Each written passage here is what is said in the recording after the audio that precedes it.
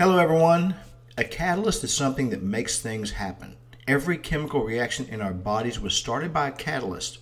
In the non-scientific area, a catalyst can be a person or an event. For an example, the terrorist attacks of 9/11 were a catalyst for a renewed sense of patriotism in America.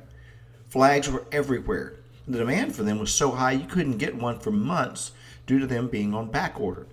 People felt unity. They knew we were in this together. People can inspire action too. Jesus is the greatest example of a catalyst. He started something that has not only lasted, but expanded for over 2,000 years. Find your cause, your purpose for good. Take the lead and be a catalyst too. Inspire the world, because that is something to consider.